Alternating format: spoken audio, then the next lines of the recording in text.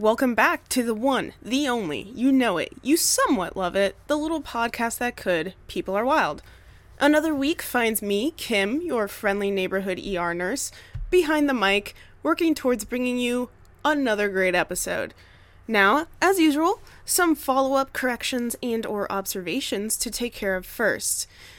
Okay, this has been on my mind, for a while. So, if you like mayonnaise, you need to learn to love yourself. I cannot stand mayo, okay? And if you enjoy it with its bland taste and awful texture, I'll tell you what, I'll do you a favor. I'll call up an Uber that will take both you and Hosier to church because you need the Lord in your life.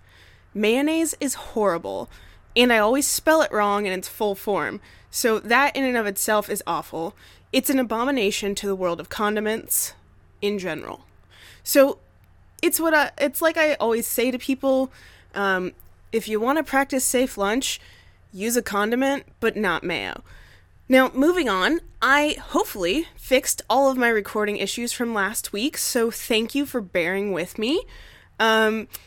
This kind of was a little bit of a move around sort of thing, so hopefully we are back on track.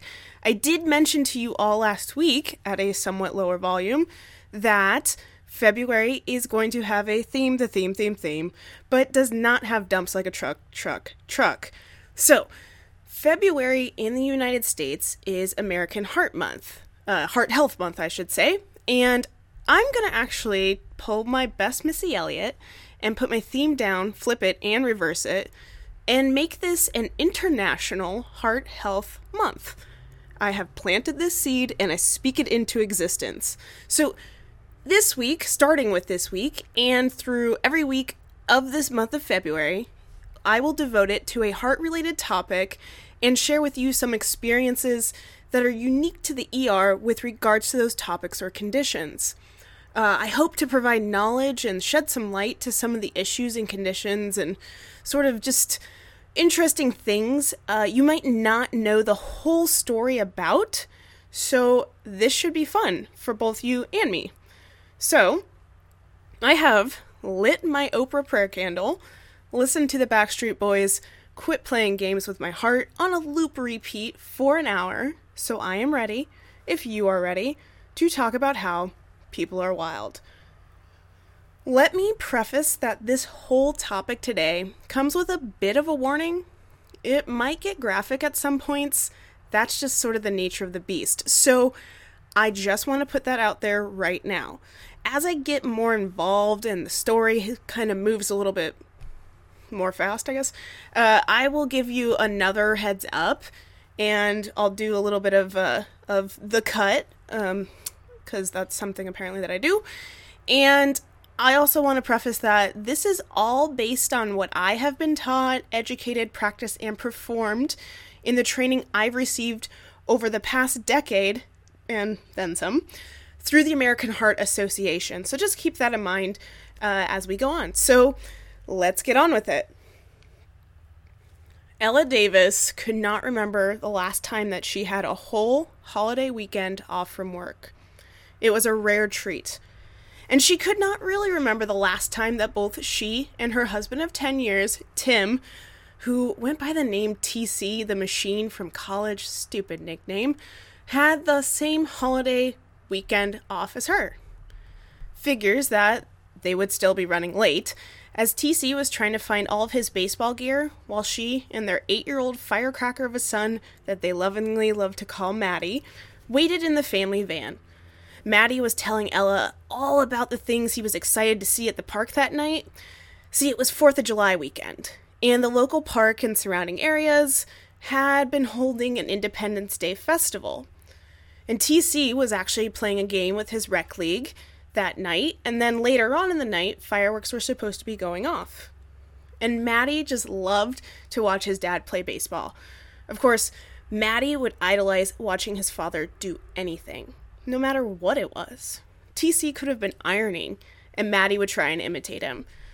Their son was a spitting image of his father, but luckily, his intuition and intelligence seemed to be patterned off of his mother. To be fair, TC was no dummy, After all, he had been working hard at his job and was a loyal deputy of the sheriff's department. But TC had an impulsive streak, and it was balanced out by Ella. Ella was the more level-headed and logical one of the relationship. TC always told people that there was a reason why she was the better half, and Ella never disagreed. They both knew that he was 100% right in his observation. She was a 911 dispatcher. Her job was to keep calm, cool, and collected in order to help others navigate their emergencies that they were encountering. She was the voice on the other end of a phone line that could mean the difference literally between life and death. Now, 14 years ago, she had just started on that job when she was introduced to TC on a blind date that she went on as a favor to her friend. It went horribly. TC ended up having a huge allergic reaction to the food he was eating, and I don't know if you guys remember in that movie Hitch, but when Will Smith's character, Hitch, ended up having that allergic reaction and he got sort of drunk and loopy from all the liquid Benadryl that he was imbibing, I guess. It was hilarious and it was comedic and it was so funny. That unfortunately didn't happen to TC. See, what happened to TC was that Ella had remained calm and collected while giving him a shot from his EpiPen, and then proceeded to call an ambulance and ride with him to the ER. They ended their first date with TC being undressed before Ella into a hospital gown, as the staff around them continued to monitor his vitals and his status before he was actually medically cleared to go home that night. Now, strange enough, in the hours that had passed while they were waiting, Ella never once felt like she wanted to leave, and TC felt grateful that somebody was staying with him, and initially a little bit guilty, but as the easy back and forth carried on between the two of them, they figured that something deeper was actually developing.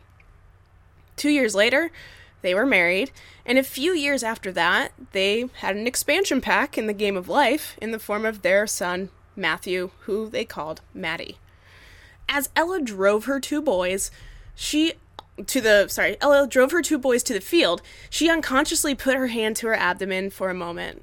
She had taken a pregnancy test, or 5, over the past week after missing 2 periods, and with a small smile on her face, she knew that tonight she was going to tell TC that their trio was about to become a quartet soon enough.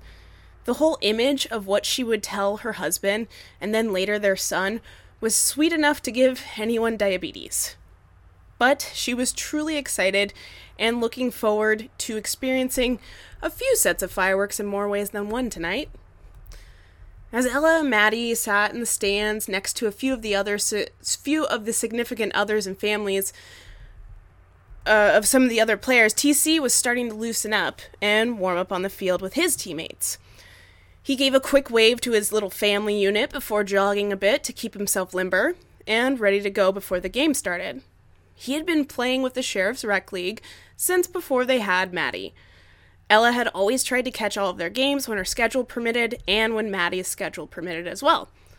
TC had fun playing with his friends, some of whom who had retired from the job previously but still played with the league. And it was kind of a nice way to get a workout in a different way. For his job, TC was always held to a physical fitness standard and was regularly tested to make sure that he was fit for duty. TC had no health problems aside from occasional seasonal allergies, and when he was younger, he broke his arm once. Other than that, he was lucky, never having to take any medicine for anything or needing surgery to fix anything either. He was young enough, he was only 36 after all, and very much able to do his job and excel at it. Even his genetics were kind to him. No one in his family had any major heart problems or lung problems, or even cancer. Both of his parents were still very much alive and very healthy. Thankfully, living on the opposite coast of where he was, no risk of the dreaded pop-in visits. Ugh, they give me the willies. TC was kind of lost in thought as he was working out with his teammates to get ready, when suddenly one of them patted him on the back and motioned for him to head out to the dugout as the game was about to get underway.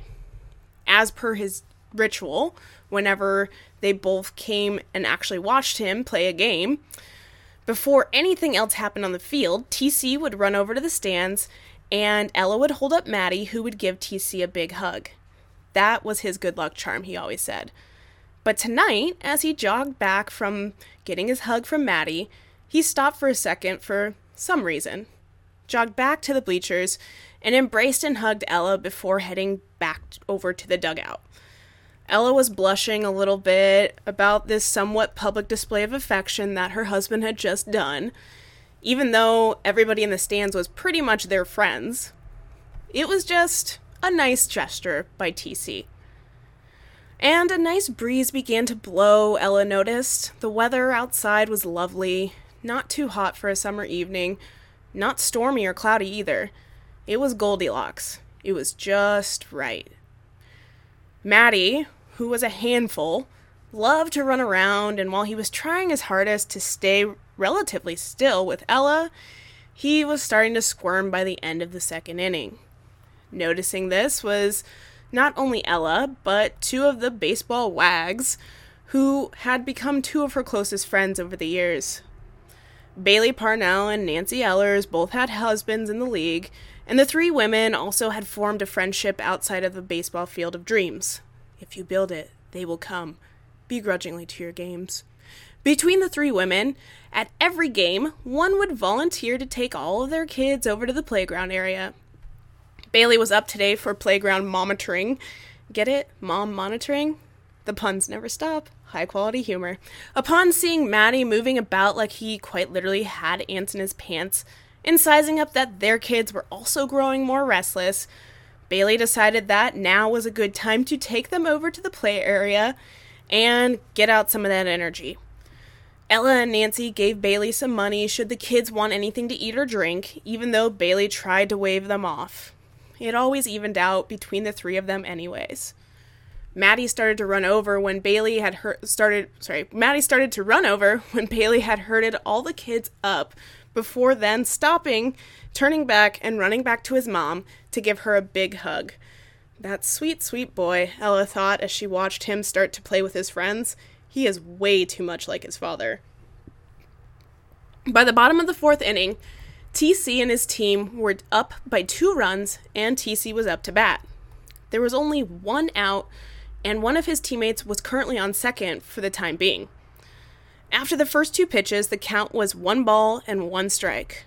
TC focused his mind as he prepared for the next pitch. He swung, and it made contact with the ball. It went right out of the reach of the shortstop, and TC took off for first. The outfield was scrambling for a second before getting a grip on the ball.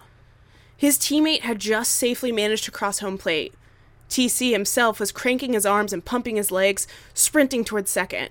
And as he approached the base, he had a split second to see the baseball launch from the outfield headed his direction. He was going to get out of the way to still make the play towards second and be safe, but he never made it to second that day. Ella had just seen it all happen from the bleachers, and it was as if her whole world screeched to a halt, and then hit fast forward simultaneously.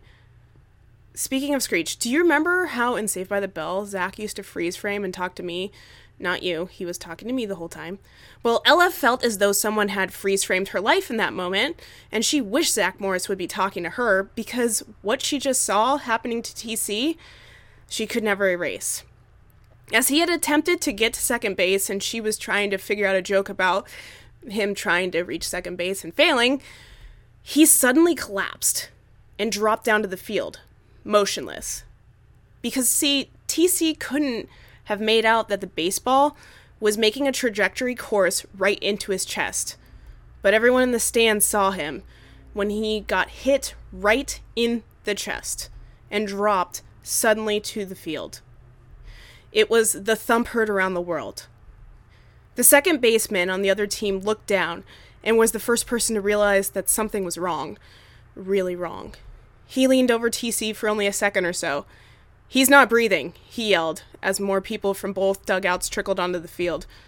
Ella was stuck to her spot for a moment before her mind and body got back in sync, and she started moving down the bleachers. Nancy had been a little bit quicker from reacting from the thump, and got over to TC rather quickly before a lot of the other players did. See, the thing is, Nancy happened to be a nurse, as was Bailey. Both of them worked in the local hospital in the intensive care unit. See, us nurses were everywhere. And Bailey, speaking of, who had heard the commotion, was starting to make her way back to the field with all the kids. Nancy had crouched down by TC, placed her fingers on his neck, where she should be able to feel a pulse. It was only for a few seconds, no more than 10, which seemed like an eternity, before she announced, "He's got no pulse." Looking up, she noticed Bailey was now right across from her. "Bailey, you need to call 911. I'm going to start CPR." Bailey had already begun to take her phone out halfway through Nancy's sentence and nodded before telling everyone else to head back up a bit from TC. There was a crowd forming around them, and they needed to start working and doing what they do best. Bailey also asked somebody to see if they could find the nearest AED. That's an automated external defibrillator, and bring it back to the field as soon as possible. Now, let's just take a step back from this story. You've probably walked by AEDs and maybe you didn't even realize it. If you've ever been to a church, airport, gym, movie theater, or even some restaurants in the past decade or so, chances are you've walked by an AED. It's that funny looking box on the wall that usually has a heart symbol and kind of like a lightning bolt on it, and usually there's the letters AED on it. It's a lightweight portable device that can identify lethal heart rhythms and deliver a shock to terminate this abnormal rhythm and allow the heart's normal rhythm to resume. AEDs are simple to operate. In fact, a lot of models provide voice-directed, step-by-step instructions, sort of like Siri or Alexa, and thus bystanders, as well as healthcare providers, can attempt defibrillation safely in a variety of settings. Now, back to our story. On the baseball field, 911 had already been called. Nancy had her hands braced in the correct spot on TC's chest to start CPR. With one hand on top of the other, her fingers interlocked, she was about to do a motion she had practiced and performed multiple times in the intensive care unit of the hospital. But this would be a first. This time, she was doing this to her friend. Now, PSA, this next bit might be slightly graphic, but doesn't go on for too long. Consider it the cut, but like a mini cut, where you can skip ahead just by a little bit and catch up with me as the story continues towards a happy ending. I can assure you, this will be a happily ever after. So Nancy was taking a breath to steady her nerves as she placed her hands on the lower half and just above the end of TC's breastbone. As she pushed down hard, she felt the feeling she would never get used to. See, here's something you have to know about doing CPR, cardiopulmonary resuscitation, effectively. You're gonna have to break some ribs along the way. You have to. See, as you push hard and fast and allow time for complete chest recoil, you are pushing blood through the body, and with every compression, that is how you save a person's life. The up motion of the compression, the chest recoil part, allows for the heart to fill, and as blood is pooling, it's just sitting there. It's waiting to go somewhere. And the down motion of a compression gets the blood flowing again and moving throughout the person's body. So if you don't allow the chest to fully recoil, you are reducing the filling of the heart between compressions, and then you are reducing the blood flow created by chest compressions. With CPR, given proper training, if breathing is compromised, you are also becoming the lungs, and you need to do a little bit more interventions with that. Now, that's important when there's no pulse, no heartbeat, no breathing, and there's a whole step-by-step that you go through with that. So in order to do actual compressions and get the heart pumping, you can't trust any of that Grey's Anatomy or, God help us all, The Resident bullshit CPR. Real talk, it is an arm workout. You push hard, you push fast, you break ribs. And you feel it and hear it when you break them. And it's super weird, and I have never gotten used to it, and I probably never will. And I have worked my fair share of code blue CPR situations in the ER and ICU. Now, I'm pretty sure that I make the same face whenever I have to break ribs, and you hear that crack and you feel it underneath your hands. It's like a snap, crackle, pop that, Rice Krispies would never, ever endorse. The face that I make, it never fails, but the face that I make whenever I have to do this is like, when you walk into a room after someone lets one rip and totally crop dusted right in front of you? That look of disgust at how gross that person is in terms of who just farted in front of you, that look is basically what I just start with, and then it just stays on my face until we start getting more and more into the compressions. But every single time when you crank down on a chest and you crack some ribs, you're actually probably doing CPR right, more than likely.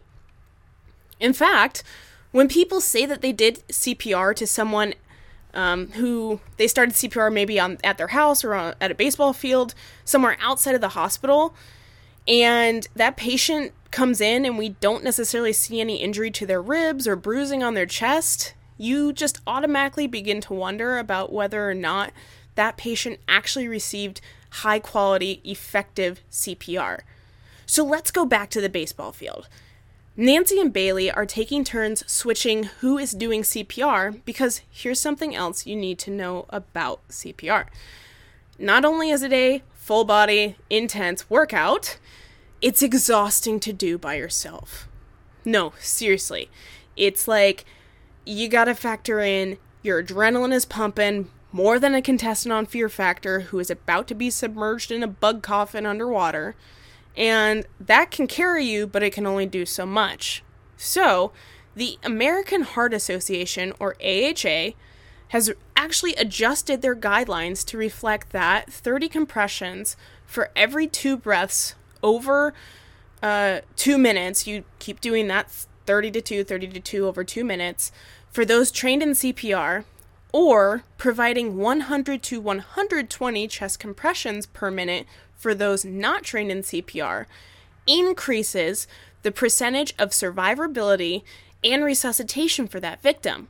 Now, the AHA goes on to say that they've determined that after 2 minutes of high-quality, effective CPR, there is a downslope, and the quality of compressions from a rescuer will start to decline after 2 minutes due to fatigue and exhaustion. Compressions are no joke. It's not uncommon to be sore later in the day like you just did like the craziest CrossFit WOD you've ever done. Or even the next day, after everything kind of like that adrenaline wears off, you get like this full body soreness sometimes from doing compressions during a code. I would totally love to see what somebody's Fitbit calorie burn is when they're doing CPR to somebody. That would be an interesting one, I think, to just make a note of.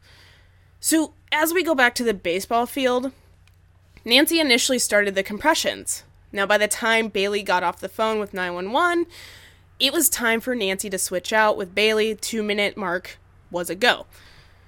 And the sheriff's deputies who were playing with in the rec league, playing the game, those officers actually knew basic first aid and CPR. And they themselves had already started to volunteer in terms of swapping out for who would do chest compressions after Bailey would swap out Nancy on this 2-minute mark. You see, this wasn't just their friend or coworker who lay motionless. TC was their brother. And if the Fast and the Furious taught me anything, it's that 1, live your life 1/4 mile at a time, and 2, you don't turn your back on family. Oh, rest in peace, Paul Walker, you baby blue-eyed soul in the sky. Now, it seemed like forever, but it was not even 5 minutes before paramedics and firefighters had arrived at the baseball field carrying their equipment. Being as they were standing by for the Independence Day festival at a medical tent anyways, they already had heard the call dispatched, and they had an ambulance nearby for any of the festival goers who might need medical assistance. So they actually had an extremely rapid response to the field. And so as the medics arrived on scene, a deputy had already taken over for Bailey's compressions. So if you're keeping track of time, TC's heart at this point had been stopped for 4 minutes. Bailey had made her way over to Ella, who was standing slightly behind Nancy, as Nancy was beginning to tell the medics on scene just exactly what happened to TC. Ella herself had been watching the CPR in progress on her husband. This was probably the longest 4 minutes of her life. Ella had moved closer, or at least as close as she could, to TC as everybody else started to work on her husband. The great thing was, some of the other members of the teams had kind of corralled the kids, including Maddie, and started playing a game of catch with them on a nearby field, out of view of what was going on. Bailey had kept her hand on her friend's shoulder as Ella was trying to absorb everything in front of her. The medics at this point had cut off TC's shirt in order to place the pads on his chest that were connected to their defibrillator. The medics had taken over compressions at this point, while the defibrillator analyzed if it was able to shock TC's heart. When its voice prompt announced that a shock was advised and that it was charging, the medics stopped and made sure that they weren't in contact with TC's body before the shock was delivered. After all, you don't want to accidentally end up unconscious yourself. And quick side note, this actually happened in one of the ERs where I used to work.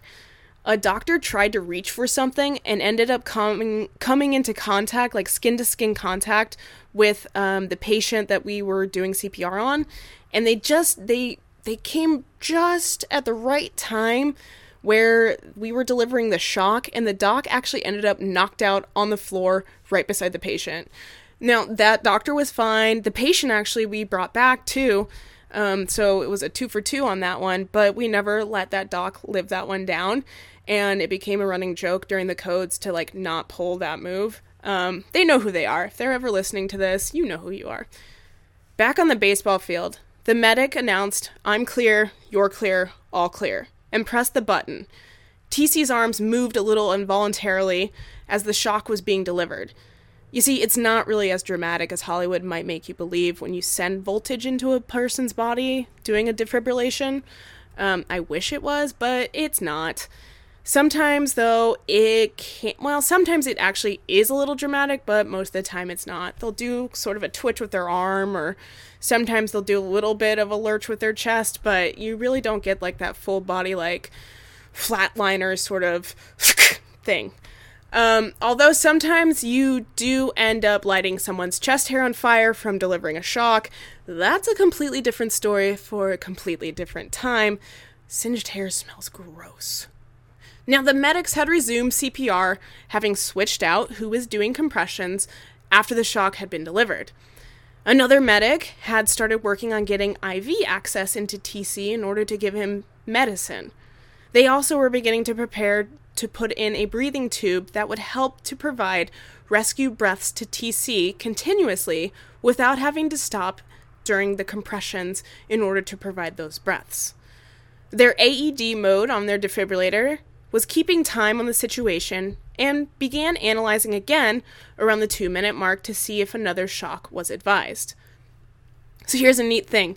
Some AEDs actually have this metronome feature that keeps an audible rate, an actual metronome, for the rescuer to keep pace with for their compressions. So that's kind of a neat thing.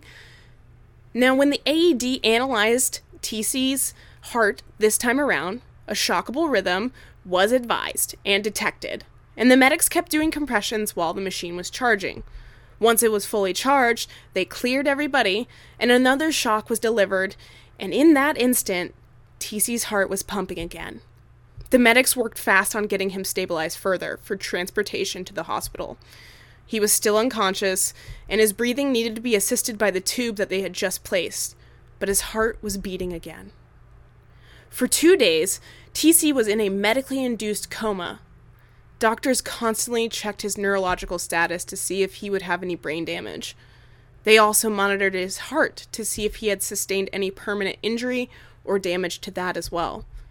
And Ella, she was a near permanent fixture in his room in the ICU during those 2 days.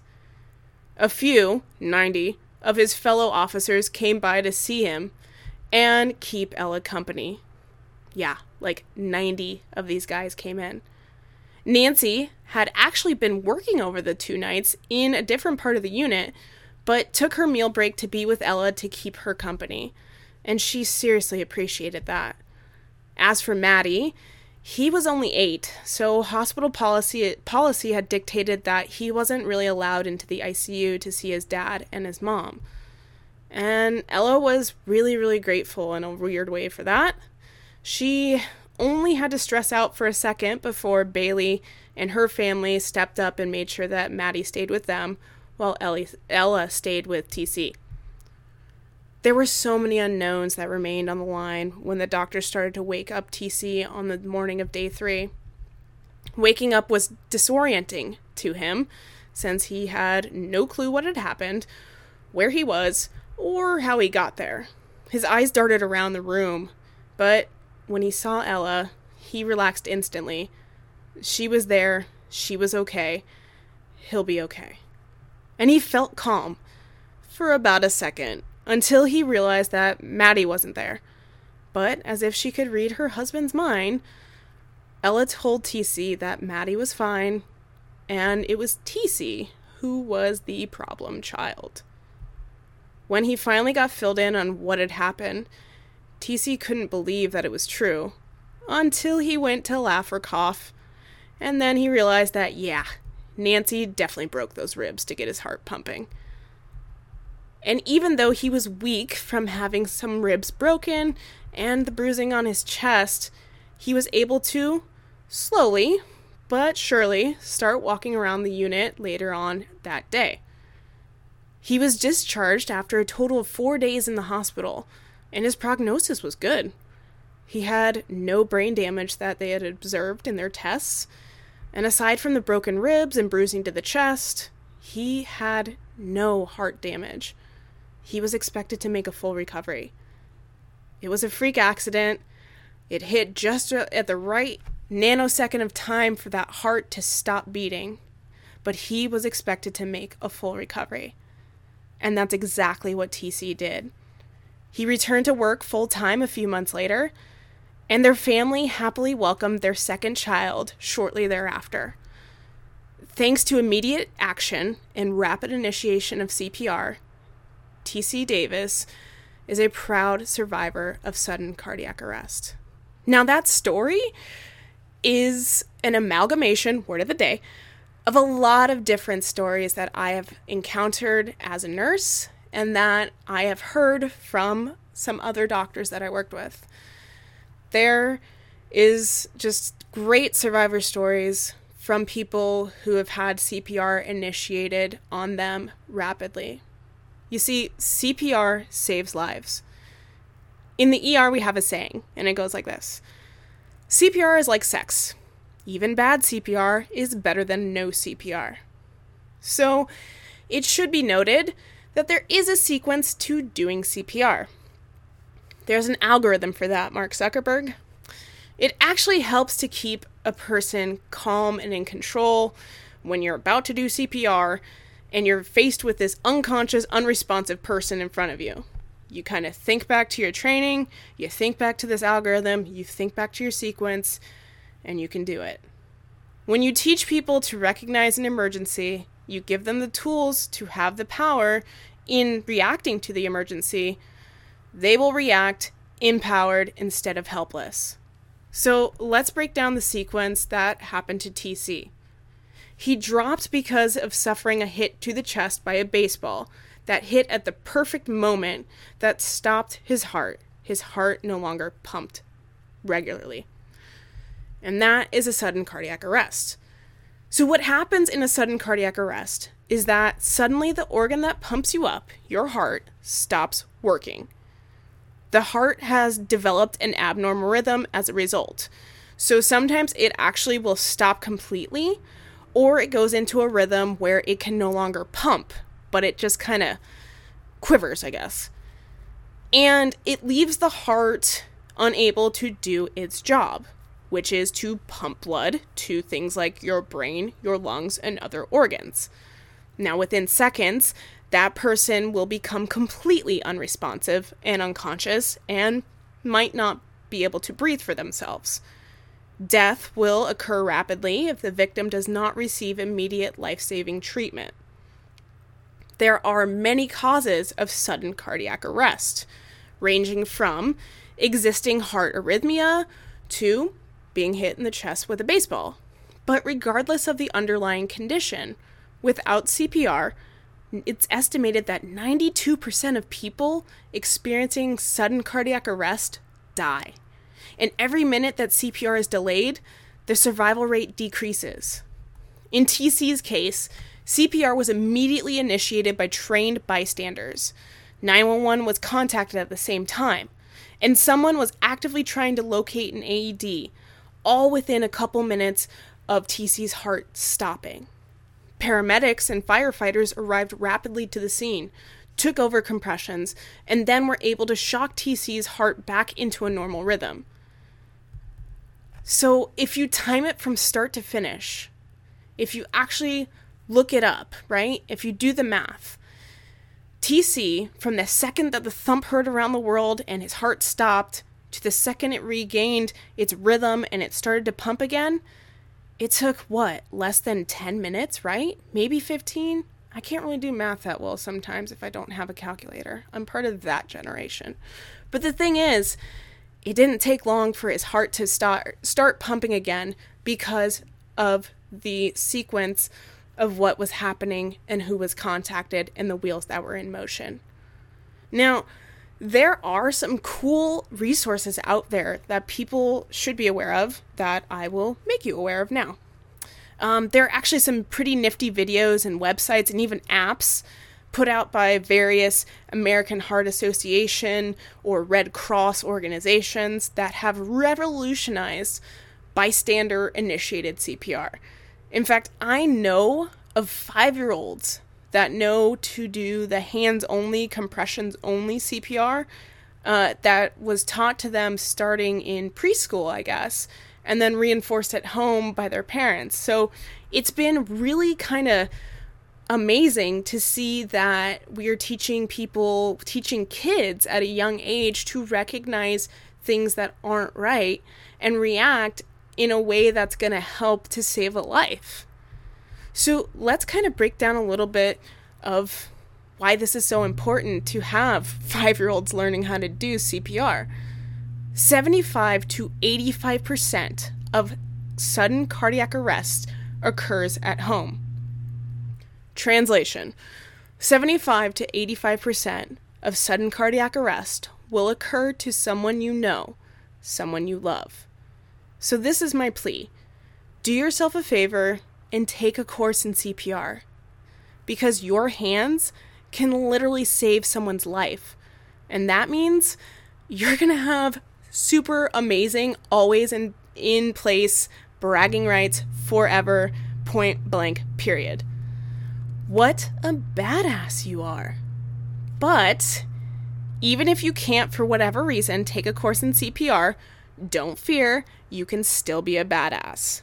There are a few apps that will actually send nearby medical providers an alert that CPR is needed in their local area, and they can respond to that scene, which then helps sort of alleviate maybe you freezing up, or if you don't know what's going on, if you have this app, you can actually kind of do sort of like an Uber in a way, send out that beacon and like have medical personnel nearby start to intervene while 911 is already in the process of coming to an area. Now, I always thought that this would be good for rural areas or areas where weather might make it a delay in ambulances responding, but then I realized even if you live in the city, traffic can delay a medical response. So having this app to send up, this message to local healthcare providers who might be nearby, they might be able to start CPR and start saving and intervening on somebody's life before an ambulance can get there readily. So It's this really cool app. I should probably name it, right? It's called Pulse Point. I don't work for the AHA. I do not work for the Red Cross in any way. I don't work for Pulse Point, but it's something that you might want to check out because it's so neat to be able to just use your smartphone in this way to help somebody out, even if you can't physically help them out for whatever reason. So it's definitely something that maybe people should at least give a once over and kind of look at and maybe install on their phone. The Red Cross and American Heart Association also have their own apps that are structured around CPR and first aid and survivor readiness, sort of emergency preparedness as well, that you might want to check out. But if all else fails, you can always call 911 and they'll actually step you through CPR, hands-only compression CPR specifically. Now, speaking of ambulances and calling 911 for help, that's actually the reason why compression-only bystander CPR was started. It was developed with the mission to making more and more bystanders, aka the people who don't have healthcare training or health provider training, that they would also be able to initiate life-saving interventions through a modified version of CPR. Again, bad CPR is better than no CPR, just like sex. So basically, they took out the mouth-to-mouth part and made CPR all new again and sexy and attractive to more people, I guess. Like if CPR of old went on that, what is it called? That show, The Swan. And you remember that one? It's the one where people's so-called friends signed up these women to go on the show, and they covered up all the mirrors that were around, and they gave them like these massive amounts of plastic surgery and then held them in quarantine, I guess, for 3 months. Oh, no, they were healing and going to quote-unquote therapy sessions. And then they put them all together against each other in the beauty pageant in order to be crowned the Swan. Yeah, it was a real show. You should probably look it up. Reality TV was amazing back in the day. So that's kind of what the AHA did. They took this old, busted up version of CPR and made it all attractive and beautiful for lay people and people who don't have hospital training to initiate, again, life-saving interventions. So the AHA did back this up with research, and they took a kind of like all these polls and this data, and they realized that people were hesitant to learn CPR because of that whole mouth-to-mouth part of it, and they were concerned about transmitting anything that they were not aware of through their saliva. And let me tell you this, it doesn't just become a concern for bystanders, it's a concern for everyone. I get concerned about that. But as a nurse, I know a little bit better, so I actually carry a pocket mask in order to, I guess, in the event somebody needs CPR, I can just, deploy it real fast, like the scene from Airplane where she pulls on the life jacket and it just puffs out. That's not what the mask does, but I like to have it on me at all times, and it's a little collapsible, disposable, one-time use only device that creates a barrier between my mouth and a victim's mouth, but you can still facilitate giving them rescue breaths during your CPR. So most people outside of the medical world probably don't carry this around in their purse or their backpack or their fanny packs. Fanny packs are making a comeback, you guys. I'm going to make them come back all by myself if I have to. But if you want one, you can actually get them online. They're super affordable. I would suggest getting at least 2 so you can open up one and be familiar with how to use it, because you don't really want to just carry one and then not really know how to use it if somebody needs CPR. But if you really don't want to kind of get all that CPR training, again, 911 will step you through doing just the compression only CPR. You still are able to make a difference even in that way. Because research has shown that after just 6 minutes, a brain deprived of oxygen can be irreversibly damaged. If another 4 minutes goes by, death is nearly certain. Now, in order to get oxygen to the brain, you have to get blood pumping through the body. You gotta do those good chest compressions. And 911, if you call them, will ask you to put them on speaker, and they'll coach you throughout doing these compressions.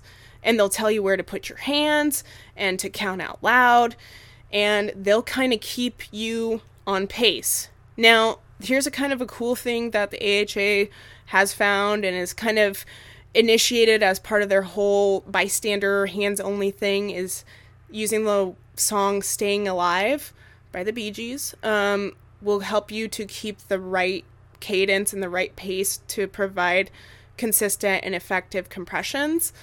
But if that's not your cup of tea, the AHA actually has a playlist for other CPR songs that will match up to the right pace and rate that you should be doing compressions to. And I just find this one kind of funny. I probably shouldn't. Is that on their CPR playlist is Another One Bites the Dust. So I guess depending on how you feel about the person you're doing CPR on, choose your tune, see if you want to go Staying Alive or Another One Bites the Dust. But that's your own choice. That is your own choose your own adventure. And if you're anything like me, sometimes you read ahead on those books and you just screwed yourself over. And I don't know, I just didn't want to accept my own fate, I guess. So that's somewhat of a brief, all over the place, maybe overview of CPR and how CPR does save lives. So I kind of wanted to do that first and foremost in order to kick off the International Heart Health Month that is February. Since we've come to the end of the episode, per usual, I will wrap it up with a game of You Got What Stuck Where. In it, I give you 4 clues. You tweet to me at People Are Wild with your guess. And if you're the first person who is most correct, I send you some stickers that are delightful and lovely and not at all weird. So here we go. Clue 1. This happened in Mexico during a bar fight. Yes, we are going south, into the south. We are going down the border. I don't know. Is it down the border? Maybe not. Whatever. Clue 2. The object in question was lodged in the victim's skull. Ew, that's bad. Clue 3. The victim was able to walk into the emergency room and was so polite to staff that he earned the nickname The Gentleman. And clue 4. He more than likely ended up needing a tetanus booster shot. So, those are your 4 clues. You tweet to me at People Are Wild with your guess, and I will, usually what I do is whoever guesses it most correct, not only do you get stickers, but I post the picture of what got stuck where. And this one's a doozy this week, so I am excited to share with you guys once we get that correct answer. Now, next week is Valentine's Day week, so I've got a super interesting topic to share with you that I am very excited, super stoked about, and trust me, it's going to be perfect for Valentine's Day. Also, thank you for sticking with me and listening to this show. Your support is amazing, and I am constantly grateful for each and every one of you. Interacting with you guys on Twitter has been a blast. I look forward to doing it more. And I think maybe I will try and do a little bit more bonus-odes about what it actually means to be a travel nurse. I know a lot of people have asked me about that, so that might be something coming soon that you have to look forward to. So have a fantastic week ahead. Live your best lives. And think about signing up for a CPR class.